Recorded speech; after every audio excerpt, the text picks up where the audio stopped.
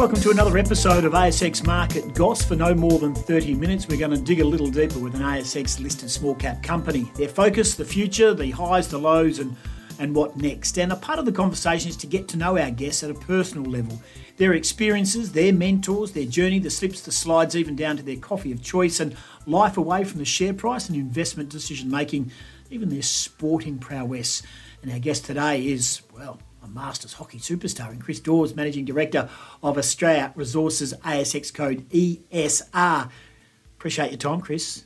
Tim, happy to be here. Thanks for having me on. Now, I say Estrella because my brother lives in Barcelona, and that's how they say Estrella, as in regards to the beer.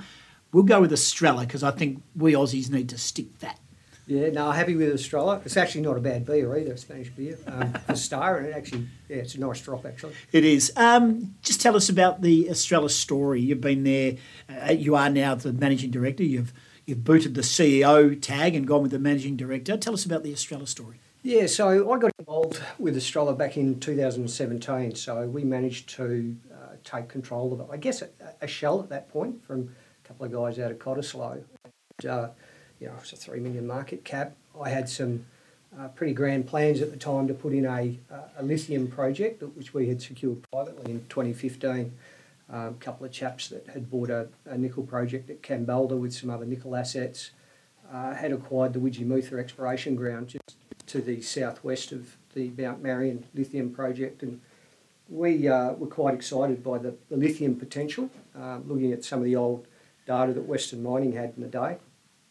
There was a lot of pegmatite outcrops that we thought were potentially LCT or lithium prospective pegmatite. So we did a deal. We plugged it into Estrella. We effectively took control of the board and raised some capital, and off we went to try and discover the lithium at Mount Edwards. It became the Mount Edwards Lithium Project. We plugged along on that for a couple of years. We found a little bit of lithium. I was quite successful in finding pegmatites and a little bit of lithium, but I felt that there was always a burning desire for me to go into nickel, and that's really been my space over the last 20 years, has been nickel. So I really wanted Estrella to go back into the nickel space. The Widgie-Mutha ground held a lot of exploration potential for nickel, and we also had privately the Carboid Nickel project that we purchased in 2015. So we ended up selling Mount Edwards Lithium. And that was, I guess, a deal that we did on the basis of bringing in the nickel thereafter, and off we went nickel hunting. So we've done that for the last 3 years, and we've had a little bit of success on that front. Yeah, you talk about the nickel space, which is, again, if you go back through your track record in the game, that's where I suppose the large percentage has been focused. What about the evolution and the changes to the nickel mining process? So have you seen the highs, the lows? Have you seen some positivity? Yeah, there's definitely been some ebbs and flows. There's the boom and the bust. That's the mining industry, and certainly from my perspective, nickel's an interesting game. It's very hard to find. It's a base metal, but it's probably one of the hardest minerals to go out there and locate, as I found out over the past 20 years. So why do you keep cracking away? It's exciting. Yeah. It's the buzz. It's the thrill of the chase. And I sort of look back at my days as a little kid in the back of the sand pit digging up dinky coys, the dinkies, and that discovery. You were digging them up. I was burying them.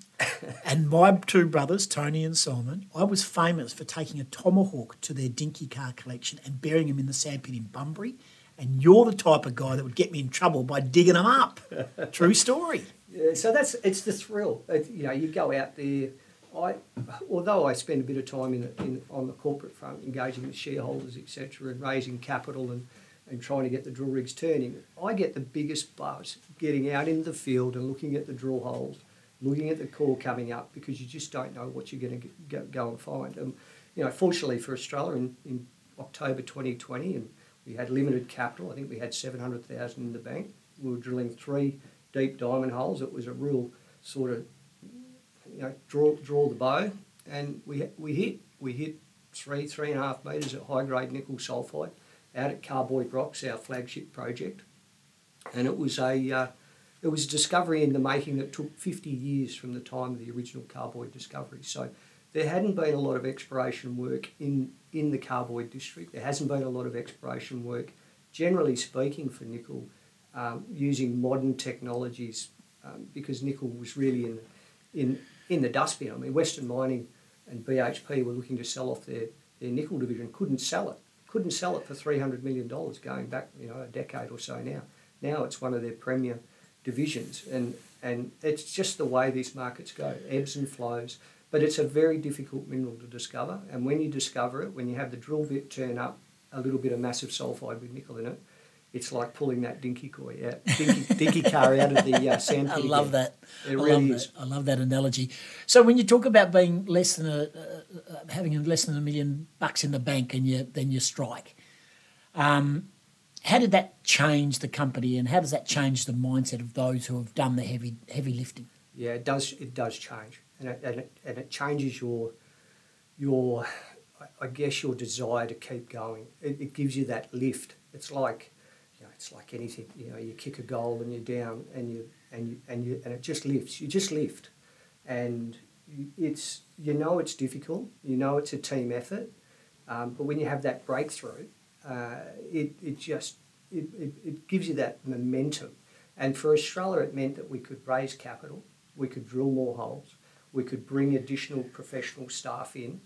We've secured Steve Warren, who's very much a dedicated nickel exploration geologist. We're lucky to have him, 30 years experience and senior management roles, and he's made discoveries. But here we have an opportunity at Carboyd. It's an extremely unique opportunity to go and find nickel sulfides in a project 80 kilometres northeast of Kalgoorlie Boulder. In nickel country, if you're going to find something, it's one of the best places to go and find it. And you talk about 80 k's out of Cal, which is the home, which is the Daws upbringing, famous name up in Cal. Yeah, it's a little bit of royalty, the name up there, you could say. I must admit, I've got big boots to fill. My grandfather, I think, has got the Boulder football field named after him. He was the longest serving Boulder Shire president. OAM, so was my grandmother. She was OAM as well. And my father, who's given me a lot of guidance over the years and who I still work with, he's got an Order of Australia medal for services to the mining industry. And Kalgoorlie Boulder as a destination for junior explorers and explorers alike is fantastic. The service providers that you have, it's an hour's flight out of Perth. It's just a fantastic place to operate, especially in nickel, because you are near so much infrastructure. You've got Kalgoorlie Nickel Smelter, you've got processing plants, you've got personnel and people that are aware of the nickel environment. And if you find something, you can certainly get on and discover and develop it.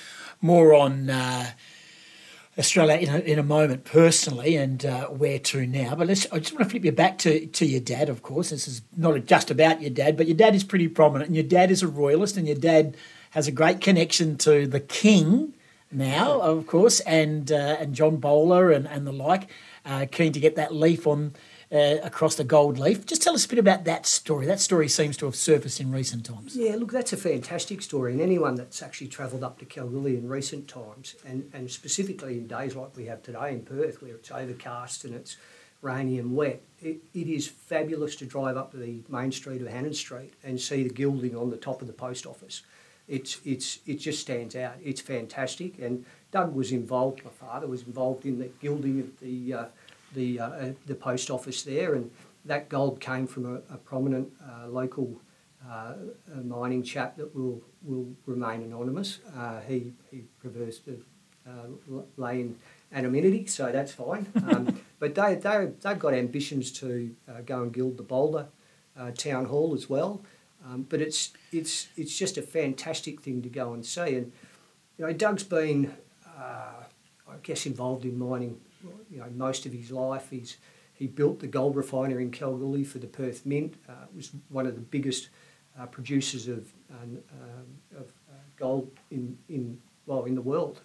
It produced an enormous amount of gold, and he built that. He was the manager and built it, and turned the gold bars over for a number of years and stamped them himself personally, and he had to give that away because he got RSI turning over the gold bars. That's a true story. He literally got RSA. I got it from using a typewriter, and he gets it from stamping gold bars. I'd much rather have got it from the way he got it. Yeah, that's a success. So that's it's wonderful to see. And look, they had visions of gilding not only the Boulder Town Hall but a couple of other domes in the Boulder district. Doug is certainly very much a Boulderite. He will tell you that full and through.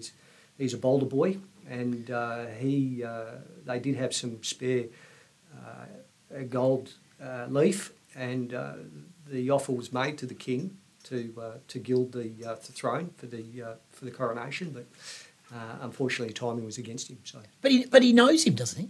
Does your dad know him? Hasn't he met when he was a prince? Didn't they go travelling a bit? They certainly did. So the prince came to WA, and Doug at the time was the Boulder Shire president, I think, and so he got to travel around in the I guess it was a bulletproof vehicle. 1979. I'm going to take you back. I think. I've got an old photo actually sitting in Kalgoorlie that I sometimes view, and we're sitting there on the fence, peering through as the prince came to town. That's cool. They did actually invite the prince to come and swim in the pool at home, and unfortunately the Secret Service said no, we can't have the prince swimming in the pool. So the Secret Service came along and swam in the pool instead. You and I have got similar journeys. Mine was not exactly the prince then to become the king. We had Wally Masseur come when he was playing at the WA Open at Kings Park. He came and swam in our family pool before he was a famous tennis player. But you've got the future King of England at least being offered. That is a remarkable part of your upbringing, isn't it? And I'm interested to know, and you talk about your dad, of course, Doug, but talk about gold, and you go nickel. When you say to him, I'm going nickel, Dad, what was his reaction? Oh, look, he supports me. He supports me in what I do, and a lot of the time we do it together. In fact, Doug and I, back in 2003, 2004, negotiated together to buy the most famous nickel mines in possibly in the history, is the Poseidon nickel mine. We bought that from WMC. We did that jointly together, and that was a huge success, massive success. We went forward with that project. We discovered more nickel. We found a new deposit. We looked to redevelop that, and in the end, we ended up selling to Andrew Forrest in 2007. The timing was fantastic, and at the time, it was the largest philanthropic donation that was created from that. $70 million went through to the Leaping Joey Trust, and that sort of kicked that off. That's subsequently been surpassed by, I think, a couple of $1 billion. It was done by one of the medical chaps over east. But at the time, it was the biggest philanthropic donation in Australia's history. So we were very proud of that, and it was a very big success. It was a small junior mining cap like Estrella, $3-4 million when we got hold of it, and ended up $700 million plus in the boom. So, fantastic ride. But did that with Doug. But Doug's an interesting chap, and one day you might get a chance to talk with him, and he'll tell you some stories. But one of the ones that sticks in my head, we did together, and we did it back in 2010, 2012, and he went off to Geneva to meet Kofi Annan, and he can tell you the story. He doesn't mind having a go, Doug, and he reached out, and it's not every day you get to meet the Secretary General of the UN, but that's an interesting story, and one day he might tell you about it. I look forward to that. But our guest so far today is Chris Daws, Managing Director of Estrella, ASX code ESR. In a moment, more on the company, the short, the medium, the long term, and your pitch to investors and the like, and those people who are sitting back listening to this podcast like me, a little simple, who don't exactly know the inner workings of small cap companies, and your chance to convince them that maybe Estrella is the place to go. But I want to talk about you, Chris, if you're comfortable doing so. What's your coffee of choice if you wake up and you've got to get your day started? Oh, look, it's a cappuccino every day of the week. I'm pretty simple. I don't have the fancy lattes with almond milk or that. You like a bit of froth with a bit of chocolate on the top of yours, do you, Chris? Yeah, a little bit sweeter is always good. But look, I like a cappuccino. Or, the local drinking hole for us is George's Cafe in City Beach. I work out of City Beach, so I've been there for 10 years, and the guys down there make a good brew. So anyone's in the district down at City Beach, go and see George and Ben. They make a good coffee. Check it out. We mentioned in the opener your hockey. You're still playing hockey. You're post 50, but you're playing in the 40 ups. How you going? Yeah, look, it keeps me, I guess, on my game, I suppose. You're fit. You look fit. Yeah, thanks for that, Tim. I appreciate that. You're a runner? You're a runner as well, do you? I'm a sprinter and runner, so I spend a bit of time in the gym as well in the off-season. It's just good for the mental health, really. At the end of the day, sometimes it's a good unwind. It's, to get away from the corporate life and some of the other stresses and tribulations of everything else in our lives, family. But sport is one of those things where you can get off the rails a little bit and play a bit of sport. And I am competitive. I am very Somehow competitive. I thought that. I'm very competitive, and I played state masters last 3 years, although post-COVID, so you had 4 years. So you're a goal scorer. You're a striker. Striker. I like to run. Well, you used to be, when I was growing up playing hockey, I'm not as good as you, but I was a sort of a left back, left half. They were called right-inners and left-inners. Are they still that? Yeah, they do. I don't have the energy to run left or right-inner at the moment, so they put me out on the wing so the winger is the striker. Yeah. So is that what you call? I was just a winger in our day. Yeah, so we have 3 across the top, so 3 strikers. So you have a centre forward and left and right wing. So you're sort of you're strikers, and I'm sort of a specialist pusher out for the short. And who are you playing for? So I play for North Coast Raiders over 40s. Yep. But I am 51, so this year. So sort of still trying to run around with the young blokes, but that helps with with trying to get into the state team every year. But so far, so good. I've played the last 3 years, so I'm pretty happy. Well done. As an old bloke running around, I mean, we were just talking about earlier off air, it's, life's short. You've just got to enjoy it while you can. And, there's, hopefully we're all here and, for the long term, but you just don't know where and when life's going to turn. So you've got to make the most of it. And sport's one of those things that mentally, releases a lot of, I guess, negativity, and you can really get on and, come back into the space of your work and get on with it and go as hard as you go on the field. Yeah, you're very passionate. I can tell with that. What about other passions away from maybe hockey? And you talk about sport. Do you follow a footy team? Do you follow any other sport? Do you follow horse racing? Do you follow motorsport? Yeah, I follow a little bit of the footy. I guess I'm a Dockers fan, unfortunately. They've had a pretty herod run. So I was an Eagles supporter right through till the Dockers came about. So for the first year, I rolled over to the Dockers, and I've been with them ever since. But in more recent times, I follow a fair bit of the kids' sport. I've got 3 kids, and one boy's into first year uni now, and he played a little bit of sport, although he's gone back into his studies a bit harder than his sport. And the next boy down is 17. He plays ones for the PSA Sports, so he's going all right. He's kicked a few goals on the weekend, so it's great just watching the kids' sport. Really, I really enjoy that on the weekends. And the young girl that I've got. She's mad keen on the basketball, which is fantastic. Are you a good parent watcher? I'm not. I was not notoriously. I used to have to stand on the opposite side of the court from most other supporters. You're not allowed to cheer for netball. I found that out, so I had to have arms folded and step away from them, and I often get clipped by the umpires. And what do you like? So I've trained myself. So it's a training exercise. So the more you do, you actually get better at it. So I'm now actually quite reserved and quiet. I just watch the game for the game, and I stay well away from yelling at the umpires and those sort of things, because the kids are actually umpiring themselves, and it brings you to an appreciation of the umpiring as well. I mean, everybody's learning the journey. It's all about learning, and we learn as spectators as well. Maybe we should zip it every now and then and just watch the game. You can still cheer. They talk about. Yeah. I'm not talking about abuse. See, people take cheering for your team as a clip for the opposition or a clip for the officials. I'm competitive too, but this whole fold your arms and say nothing. How boring is the world? Yeah. Look, I do yell out every now and then, give it a little bit of support. Hang on, I'm breaking you down slowly. You're trying to make out that you're a do-gooder.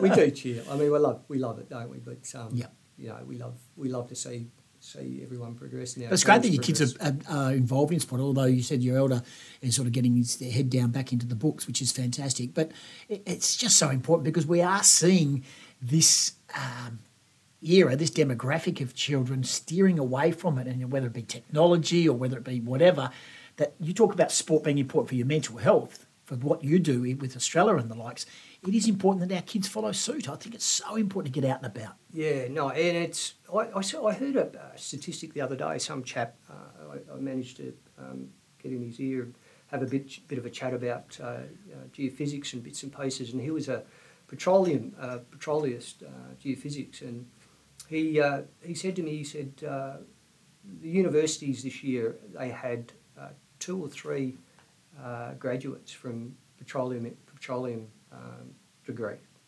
and the mining degrees are obviously getting less and less graduates, which astounds me really, because we are in this revolution, the EV, the battery metal space.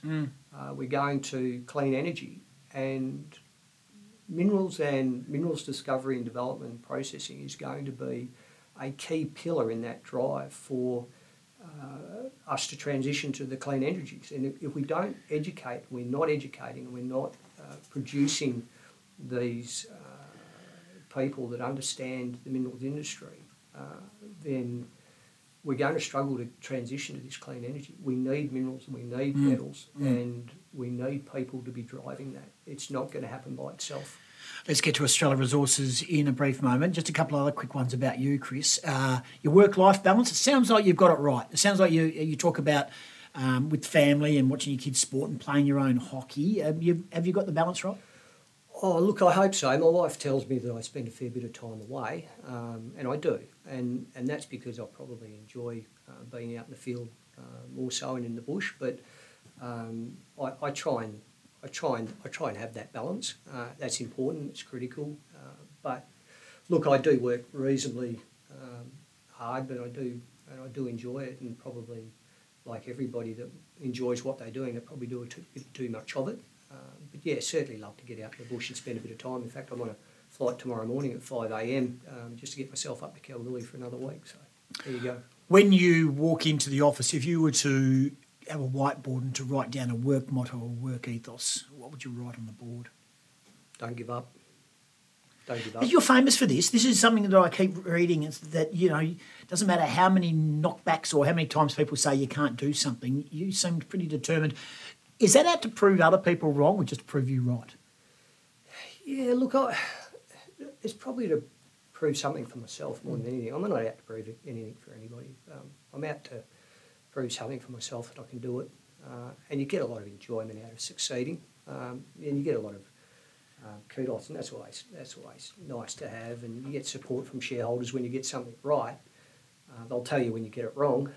They're pretty happy you're doing that. But no, I enjoy having a win every now and then and reflecting on that and more so for my own benefit. I'm not out there to prove anything to anybody. At the end of the day, family's important, and doing it for them and for myself is probably more important.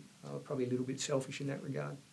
So, if you were to tell me tell me about your investors and your shareholders of the company, describe those people, the people that believe. Yeah, look, there's a broad brush of investors through the Estrella registry. In fact, we're probably got anywhere from your mum and dad investor that knows very, very little about investing in the junior market, small market cap space, to sophisticated investors that understand the long journeys that you can take to make discovery, and everything in between. It's sometimes, I guess, it's frustrating as a MD to try and, you'll never please everybody, but you try and do the best you can to articulate what the company's about and what we're doing so that those investors can understand what we're actually all about, and to weigh up whether they should invest or whether they shouldn't, and for their own circumstances. And what I would say to all investors is, look, if you don't understand it, the best thing to do is not invest. If you don't understand it, get some advice or get some professional advice. If you don't understand it, you probably shouldn't be doing it. The long game. You've been around the game for a while, but you seem like you're pretty confident where the nickel space is, where you're drilling and digging and getting results now. Is it a long game for you at this stage at Estrella, or do you feel like there's going to be some successes just around the corner? Oh, look, you always hope for that, the next drill hole to come in. We were certainly given a lift in October 2020, and we have a massive opportunity at Carboid Rocks. There's no doubt that Carboid Rocks, as an exploration play for a junior mining company, is an enormous opportunity, and we saw that way back in 2003-04 when we were looking at nickel assets in Western Australia at the time we acquired Windara Nickel Project. Carboid is a unique nickeliferous hosting massive sulphide intrusion, and it's rare. I mean, the only other one that we now know of is the Julimar deposit just outside of Perth, which Chalice discovered a couple of years ago. So these styles of nickel sulphide ore bodies, think Voisey Bay, think in Canada, in Labrador, think Nova Bollinger in the Fraser Range that IGO have developed and mining with the takeover of the Sirius Resources. So they're rare. They're rarer to come across, and I was very aware of that. And what we do know about intrusive magmatic nickel sulphide bodies or hosts is that they can deliver world-class tier 1 size ore body. I mean, I'm not talking about a 15, 20, 30,000 tonne nickel ore body. I'm talking about a 100 to 200,000 nickel tonne ore body worth in the billions and billions of dollars. So your $2 matchbox dinky car that you're digging up, or you discover, this is serious stuff that we're looking for.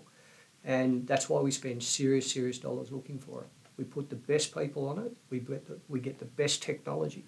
And we've been using the best technology out at Carboid for the last few years. We were the first ones. We were the very first ones in Australia, in Western Australia, to bring in the E-Vibe seismic technology. And we developed that through R&D. And that's been now being utilised by other juniors and other groups. And there's these dynamic shifts in technology that we try and grasp onto to give us the competitive advantage.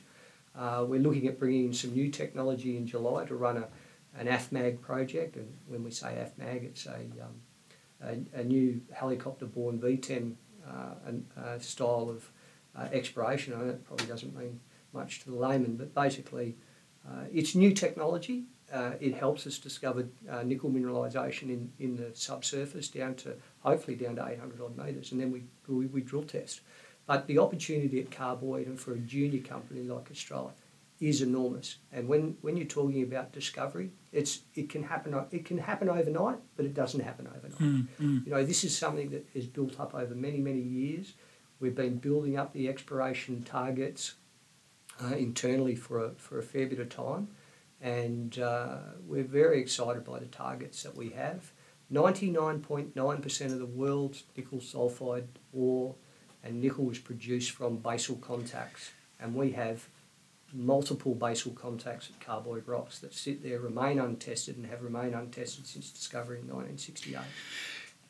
You have rattled off Carboid many times in this conversation. This is chips in for you, or are you? It's chips in, yeah, absolutely. We are all in. We are committed. We will continue the hunt. We'll hopefully be successful. We hopefully come out the other side with a Premiership Cup, and we can wave that and be happy. Is that why you're putting the boots on and flying? Is that where you're heading?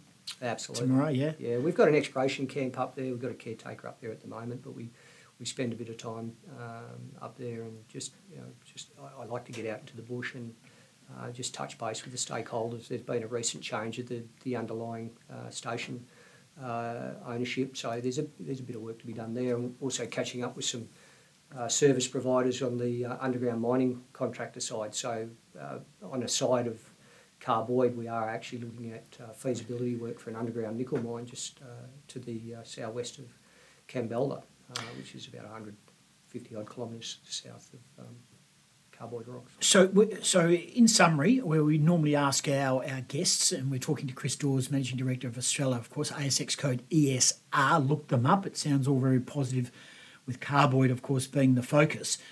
Just tell us in regards to probably the long and the short term, I think there's a long game being played here, but if you go up there in the next couple of days, it sounds like it could be it could be the short game as well, and all of a sudden investors will strike it rich, so to speak. It sounds like you're sort of like you go about it at such a rapid rate with such positivity and such ethics as well that you basically believe that the results could come tomorrow or a bit longer. Yeah, look, it's a medium-term play for us at Carboid at the moment. Our focus is actually getting the underground mine development at 5A actually underway. We're a small group. Yeah. Being a small group, we have limited resources, and those limited resources we need to, take care of. We are actively looking for a partner for Carboid at the current stage. Carboid is such a large project that a junior can't possibly test all of the targets. So we're actively looking for a fairly large partner, and there's some discussions that I can say are ongoing. We've made mention of that, and we're hopeful that those discussions will bear fruit and we can be back out drilling at Carboid in the near term. And as I said, it could be the next drill hole. It could be the drill hole that hits the $1 billion ore body. So we're very excited about that, but we're also excited about what's ahead of us at 5A at Spargoville. We plan to develop a small underground resource there. We've got a great partner in Glencore and the Murrin operations that have traded a trial parcel already that's been extremely successful. And we're looking to take out some very high-grade nickel tonnes out of the underground operation. And as I've learned in all my career in all of the work that I've done, from the days as a stockbroker and raising capital for junior mining companies and working in a junior mining company and looking at other projects and looking at other companies, grade wins time over again. Grade, and 5A has grade. So that's why we're going hard at that as well. All right, you talked about the husband, wife, mother, father investors. You talked about the bigger investors, and this is your chance to pitch right here to our listeners to the podcast in regards to why you think Estrella is a place that they could probably have a look at. Yeah, thanks, Tim. That's a good question. And at the end of the day, Estrella sits at a market cap of $15 million. We've got two key nickel sulphide projects. That's the space we're in.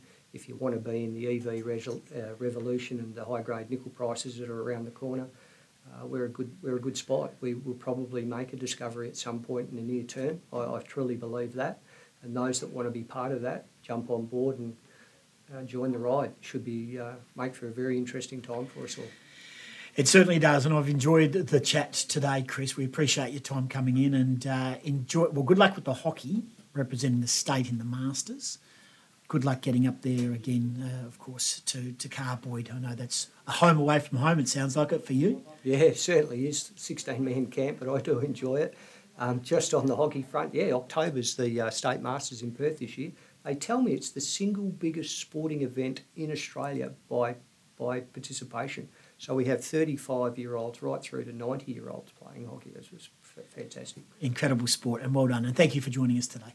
Thanks, Tim. Appreciate it. There he is, Chris Daws, joining us. So that's another episode of ASX Market Goss. Well, we'd love your feedback. To make a comment, like us, share us, and make sure you tell your colleagues and your counterparts or the community. Spread the word. It could be whatever platform you're listening to right now. Spotify, Apple Podcasts, iTunes, Facebook, Twitter, LinkedIn, and RSS.com. We, again, appreciate all your feedback. Keep an ear and an eye out for our next episode. Until then, we will keep digging to find out more guests to chat about their ASX journey. Ladies and gentlemen, thanks for joining us. This has been ASX Market Goss, and again, we appreciate the time of Chris Daws.